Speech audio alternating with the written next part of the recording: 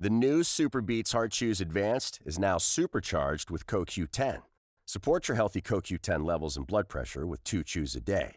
Visit RadioBeats, BEETS.com and save 15% with promo code DEAL. You're listening to a podcast from Washington Post Live, bringing the Post's newsroom to life on stage. It was long awaited and highly anticipated, but a fiery debate continues about what the Mueller report actually said. On April 30th, the Washington Post sat down with Representative Adam Schiff and Representative Mark Meadows and some of the top Post journalists who have been covering the story for the last 2 years. The Washington Post has used its vast resources to cover every angle of the Mueller investigation. In this segment, a panel of our top reporters on the Mueller beat provide a roadmap on how Russian interference in the 2016 presidential election began, how the president and his top advisors responded, and the ongoing legal and political implications that have gripped Washington for the past 2 years. Let's listen. Good morning. Great to be with you. My name's Matea Gold. I'm the National Political Investigations Editor here at the Post, and I've had the privilege of leading our coverage of the Mueller investigation along with National Security Editor Peter Finn. And I am delighted to be joined this morning by 4 reporters who make up the tremendous team of journalists who've been covering this story from the very beginning. Devlin Barrett, who writes about national security and law enforcement, Ellen Nakashima, who covers national security, Matt Zapotowski, who covers the Justice Department, and Roz Helderman, a political investigations reporter. Before we begin, I'd like to let the audience here and everyone watching online know you can tweet your questions using the hashtag #PostLive, and I'll try to get to some of them later on. So it's appropriate that we're gathered here in this kind of forum and conversation because those of us here on stage, along with a much larger team of Post journalists, have been part of a running conversation in the newsroom for the last 2 years and even longer.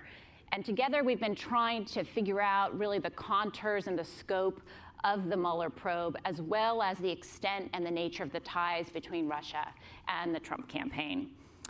Every other day, we would meet about 11 o'clock inside what we jokingly referred to as our SCIF, our secure facility, which was essentially a conference room with no windows that Marty Barron set aside for those of us who've been covering this story. And I wish I could share with you some of those conversations from that room, but I'll tell you they've been eye-popping, to say the least. Hopefully this discussion here today will give you a sense of the deep sourcing and incredible authority that these reporters have brought to this story. It's been such a privilege to be an editor on this long-running storyline. And I think it's also worth noting that we should take a moment and appreciate how much the public, and hopefully all of you as Post subscribers, have already learned, or even learned before the Mueller report's release, about Russia's interference in the 2016 campaign, about the ties between the campaign and Russia, and about the president's actions in office, thanks to rigorous independent reporting that we do here at the Post and that other news outlets have been doing as well. So I want to start our conversation with Ellen, because you were there at the very beginning at a key moment. Let's start in June 2016. It was about a month before Donald Trump would become the GOP presidential nominee. And you broke the story that the DNC would be hacked. And here is the lead of that story. Russian government hackers penetrated the computer network of the Democratic National Committee and gained access to the entire database of opposition research on GOP presidential candidate Donald Trump, according to committee officials and security experts who responded to the breach. Take us back to that moment and what you made of it at the time. And did you have any inkling it was part of a broader campaign? No, in fact, it's really interesting to think back 2.5 years. And at that time, we didn't know Russian interference. That wasn't in the lexicon. Today, it's sort of like almost an accepted notion. But going back 2.5 years, and I was covering cyber and national security, I'll talk to you about how I came upon the story. One of my longtime sources called me up one day and said, Ellen, I have a story for you that I think you're going to be very interested in. It's right up your alley, i.e. cyber, national security, and I can talk to you in about a couple of days if you'll be available. And I said, well, sure, but tell me a little bit more about it. How big a deal? He said, oh, it's going to be a big deal. It's a national story. And so I pressed him a little. I said, well, it's that big a deal. It's got to have something to do with either politics, sex, or corruption. And he said, well, maybe one of those. And a couple of days later, I went to his office, Michael Sussman, who is a lawyer at Perkins Coie, covers national security. It's just a few blocks from the Post. And in his conference room, he had Amy Dacey, who was the executive director of the Democratic National Committee, Sean Henry, then he's the president of CrowdStrike, a major cybersecurity forensics firm, and Dmitry Alperovitch, who's the co-founder of CrowdStrike and also a major cyber expert. And they proceeded to walk me through an incredible tale of how they discovered that Russian government spies, hackers, had penetrated the computer networks of the DNC just a couple of months earlier.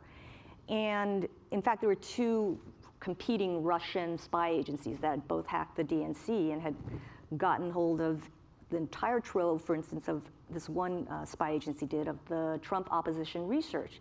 And so back at that point in time in June, this was a huge story, another break-in at the DNC, only this time through cyber means.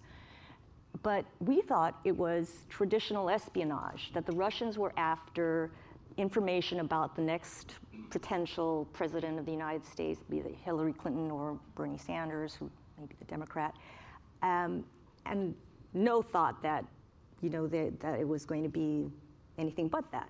And then about a month later, July 22nd, WikiLeaks dumps 22,000 DNC emails out onto the internet. And instantly, I realized that this was no longer just traditional espionage. This whole thing had moved into a different sphere. It was information warfare. And we started to get, I and some colleagues started to get a better sense that there's something else going on here. The Russians were not content just to steal information. They were actually trying, in this case, to throw some spanners in the works at the DNC convention, the Democratic National Committee convention, interfere in the democratic process. And that started sort of what, in the following months, we would come to see more evidence of Russians' interference in the election, to include even up to Vladimir Putin himself. So this is just to say that at that point in time, that was just the first sort of tip of the iceberg of what would become several years worth of really digging into a widespread and what Robert Mueller's called systematic campaign of interference in the 2016 election. And meanwhile, Roz, you and Tom Hamburger were already at the time chasing stories about Trump's ties to Russia.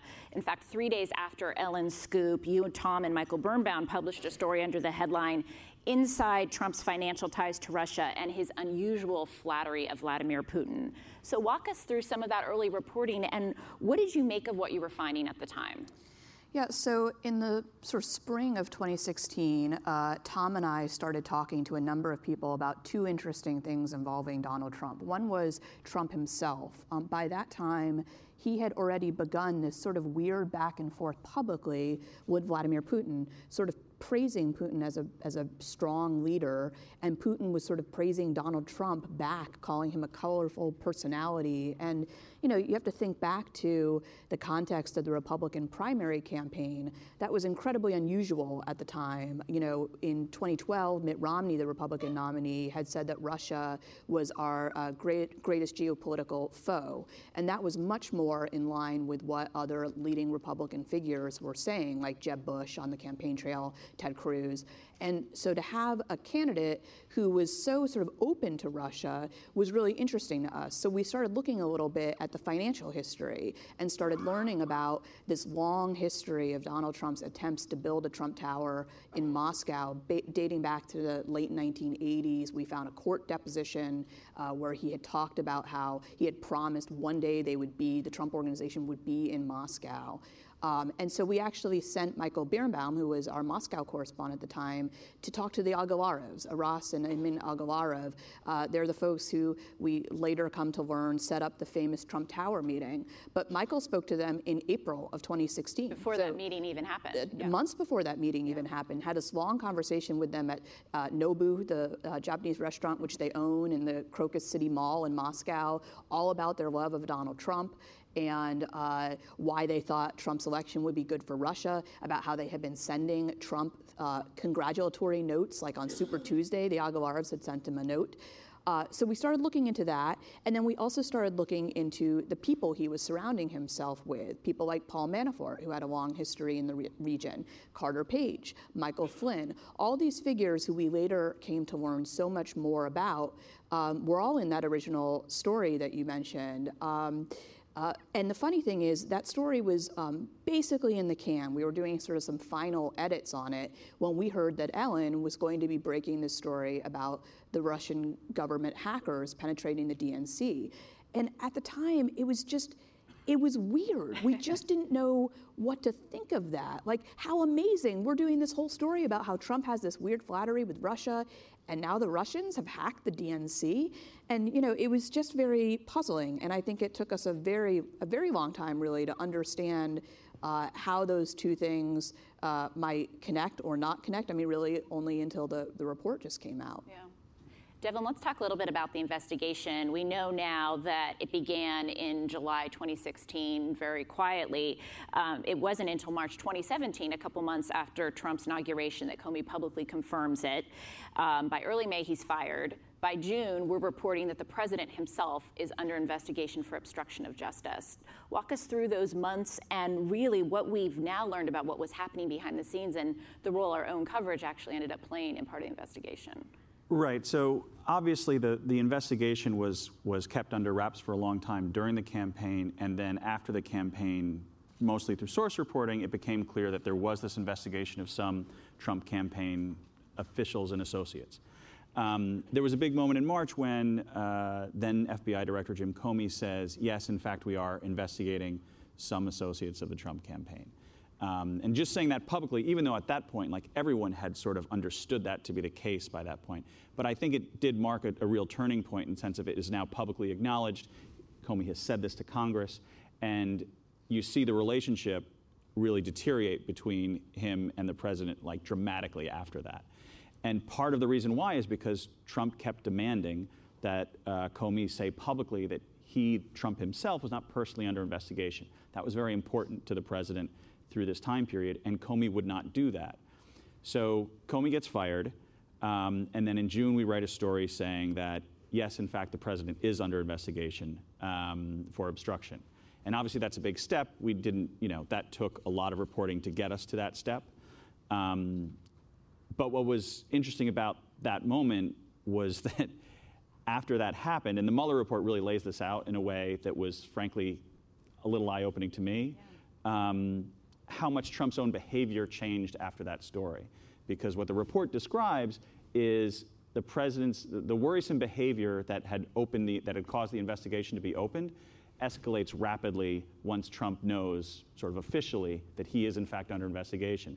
It's a little weird to sort of wonder, okay, so if you're told you're under investigation for obstruction, would you immediately then run out and try to do like 3 or 4 potentially obstructive acts?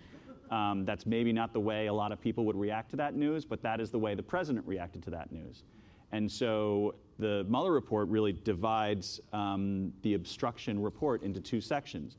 1, the section of events that happened before that story, and 2, the events that happened after that story. And they make the argument that the concerning behavior gets worse after the story. Again, a pretty odd human behavior moment. Yeah.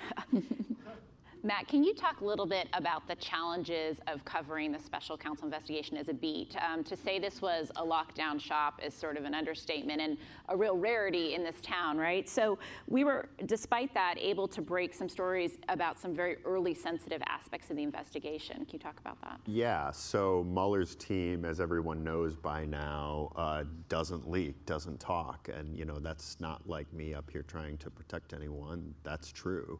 And that makes covering the investigation very, very difficult. Covering any investigation is very, very difficult. The Justice Department, the FBI, they generally don't want to talk about the work that they're doing, certainly not work that the grand jury is considering or sort of sensitive work. So it was tough, but we managed to make some inroads that I can't really talk about to people who know about this kind of thing. And in the early days, when there's this mad scramble to figure out, well, what exactly is Mueller looking at? I mean, when Mueller is appointed, we just have this 4 kind of bullet point letter from Rod Rosenstein saying, well, they're investigating coordination and any matters that might arise from that. And we're like, well, what are those? And like, what counts under the umbrella of coordination? At that point, we have all these different strands that we know about. We know that Paul Manafort is of interest to the team. We know that Michael Flynn is of significant interest to the team because of his apparently lying to the vice president. We have all these strands, but it's like, what is Mueller most focused on? So in some of those early days, and this will kind of give everyone a sense of the backstory of the obstruction, Devlin gets a tip about the investigation kind of reaching into the White House and into top levels of the White House for the first time. And we didn't really know that. We knew they're investigating Russian interference, right, and possible coordination, but we didn't know of any kind of current hooks to the White House. So Devlin gets a tip on that. I run out to some sources, and we're able to sort of confirm, hey, they're looking at Jared Kushner, in particular these meetings he had with a Russian banker in December, kind of during the transition period. Jared Kushner and this Russian banker had kind of given conflicting public accounts of what this meeting was about, whether it was diplomacy, whether it was business, whether it was both. Robert Mueller's report really lays out how there was this blend, not just with Kushner, but with a lot of people, of finances and diplomacy, and how that was a great subject of interest. So, but we had this better tip that the president himself was under investigation for obstructing the investigation. But, if you're going to report that, you really, really have to nail it down. So we do the Kushner stories, a couple of them. I think first we don't even identify Kushner because if you're going to come at the president's son-in-law, you really, really have to nail it down. There's a lot of drama with his people, with the Post. It was a whole big thing. But it's because of that we're sort of able to get the break that, hey, the president is under obstruction. It's like one story leads to another story leads to another story, and more people are kind of willing to talk. You shake loose a few things. So, but even from that point, it has been a challenge because they just don't talk. They don't tell you, you're wrong, you're off base here, this is slightly wrong. They just don't talk. That has led to some of our competitors being hugely embarrassed. I think for the most part, we have stayed on the straight and narrow because we have really good sources, but it's been very, very difficult, though that was a success moment early on. That idea of using one story to build off another was really key in the Flynn coverage too, right, Ellen? I mean, can you talk a little bit about how we chased that story and what we learned from the report that we didn't know? Well, that was one of the first stories that the Post did, that really any major paper did around this whole investigation.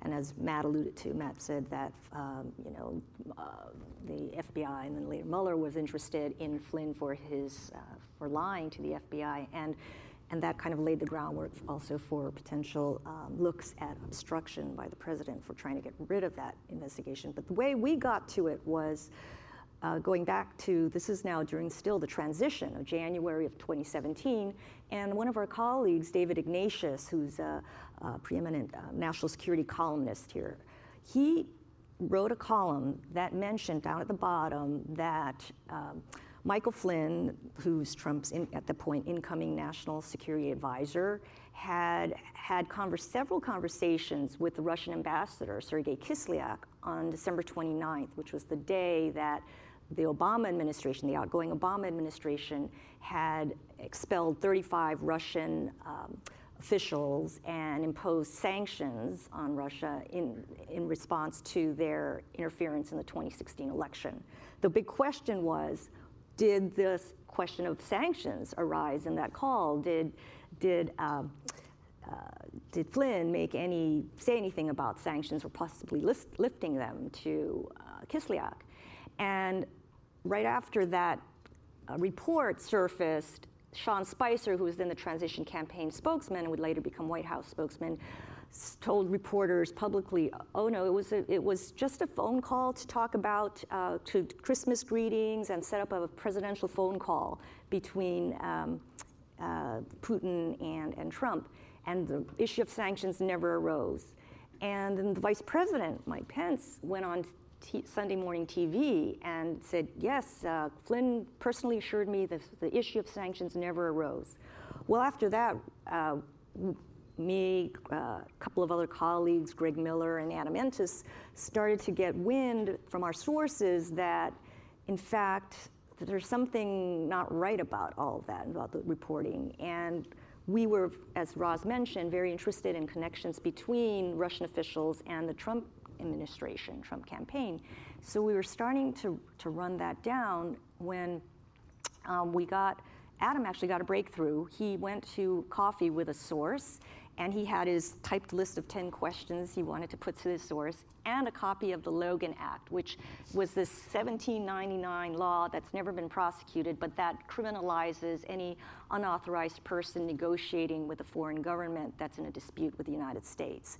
And he had been told by a source that this was key. And the source he had coffee with said, this is really the key to understanding this, and you should know that the statement by Mike Pence that the subject of expulsions of diplomats never came up with Kislyak is just flat out untrue. That was the sort of the breakthrough moment that Adam understood, okay, Kislyak was being monitored by US intelligence. He's a Russian diplomat. Intelligence usually keeps tabs on what foreign diplomats are saying, and picked up phone calls between Kislyak and Flynn. And from there, we started to understand that he probably spoke about sanctions on the call, and we started to try to confirm that, Greg and I, through sources, as well as Adam. And we were able to eventually get to the point where we did. Another colleague took it to Flynn in the White House at that point, now the new national security advisor, and he outright, flat out denied it. We were prepared to write a story about it and include his denials. And when we heard that he was just flat out denying it, we decided to hold off for a night to really lock down our sources. We talked to Marty Barron, the executive editor. We went over all of our reporting. We counted 9 current and former officials who gave us confirmation that indeed the subject of sanctions had arisen. And we decided to run the story. We went back to the White House, told the National Security Council spokesman we were going with the story. And he said, well, actually, Flynn wants to withdraw his denial and now say that perhaps he can't recall whether the subject ever came up. And so we included that, his denial, and then that statement in the story. And in December of 2017, Flynn pled guilty to lying to the FBI, and I guess he's still awaiting sentencing? Yes. Yes. Yeah. Roz, you spent much of your time during this investigation examining the ties and connections between Russians and the Trump campaign. What did we learn from the Mueller report that filled out that picture that was revelatory? Yeah, so the Mueller report went deep on some of the episodes that we already knew about. The Trump Tower meeting, for instance, got a good description of everything that led up to it and everything that followed it. And then we learned some additional moments of contact that we didn't know. You know, it's interesting, when you go back to the election, I think maybe 2 days after the election, there was this story that didn't get a ton of attention at the time, where a Russian government official gave an interview in Russia and said that, you know, members of the Trump entourage had been in contact with the Russian government during the campaign. And he sort of tried to walk that back sort of quickly, but meanwhile, Hope Hicks, who was the communications director at the time, came out and said, absolutely not. Nothing like that happened. There were no contacts between Russians and the campaign at any point in time. So as soon as she said that, the sort of chase was kind of on to see, well, she says there were none. Were there any? And what we learned through a long span of reporting, and then really punctuated by the report, is there were tons, really tons of contacts. And what you get this picture of is, the Mueller team concluded that none of those could be proven to show a criminal conspiracy between the campaign and the particular efforts they identified as the Russian government efforts to interfere in the election. But you get this picture of a campaign that was interested in Russian help, intrigued by it, in some cases welcoming to it, and even in the cases where they declined it or through happenstance sort of didn't connect, were not disturbed by it. While these hacks were happening publicly, information being spilled on the internet, nobody went to the FBI to say, we've been getting these inquiries from Russia, and maybe that's something that the FBI should be taking a look at. Devlin, the political reaction to this investigation has been sharply polarized, to say the least. I think one powerful example was a response to the story we did in spring of 2017, that months earlier the FBI had obtained the surveillance warrant on Carter Page, a former Trump campaign advisor. Talk a little bit about how that informed that political debate. Right, so that's one that Ellen and I did, and with Adam, and that was a wild one because it took a long time to figure out, but once we got it out there, the public reaction at first was, oh my God, they were surveilling a former Trump campaign official. This must be a very serious investigation. A lot of times I think when the public hears about an investigation, they think, oh, there must be something terrible there. And that was certainly a part of the reaction. But the immediate counter-reaction to that politically was, oh my God, this just shows how terrible the FBI is and how, they're spying on a campaign. Politically, both sides loved that story in a way that was a little disconcerting because both sides took only the part of it, they took the meaning from it only that confirmed what they already viewed of the situation. And so that FISA, that surveillance warrant, has become this weird sort of like divergence point in the political debate about all this stuff because each side views it completely differently than the other, and they both think it proves their point. Yeah, which previewed sort of what would follow, right? We're running out of time, but Matt, I'll give you the last question on this, which is appropriate. Fast forward to April 18th, right?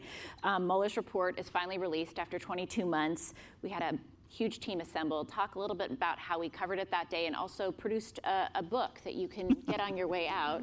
I've been told to tell everybody.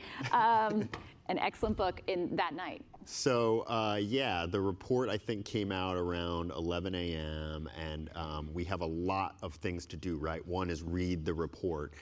Two is, write stories. And for me and Roz, three is, put the finishing touches on some of the introduction and annotation material we did for the book, which is literally, republishing the Mueller report with a lot of our added materials. So, initially, me and Devlin are kind of sitting next to each other and reading big copies of the report. And I started with the Collusion, Volume 1. He got the kind of more exciting one, Obstruction. And looking for, in today's environment, right, people want the news right now. So it's not like we knew we didn't have time to sort of spend 6 hours, calmly go through the report, all sit down together and talk about I think this is the lead.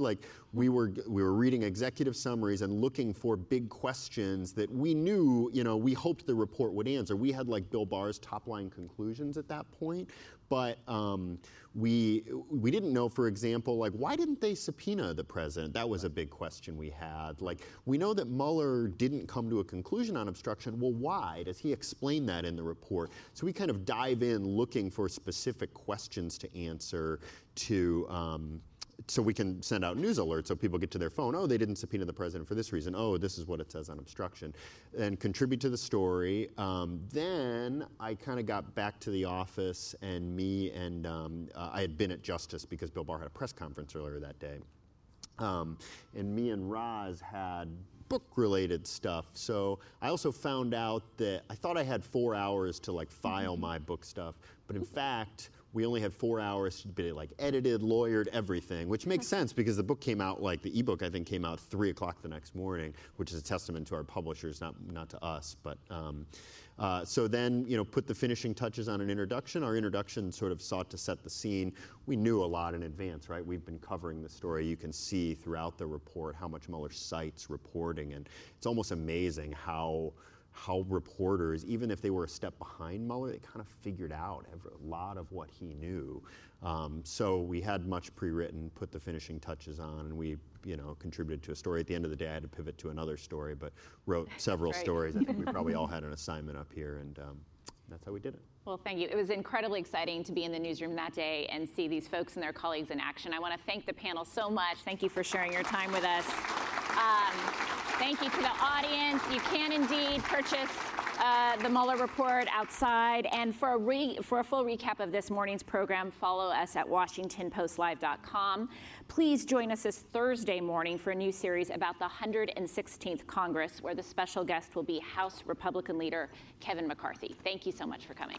Thanks for listening. To hear more interviews from this series and other Washington Post Live programs, visit us at WashingtonPostLive.com.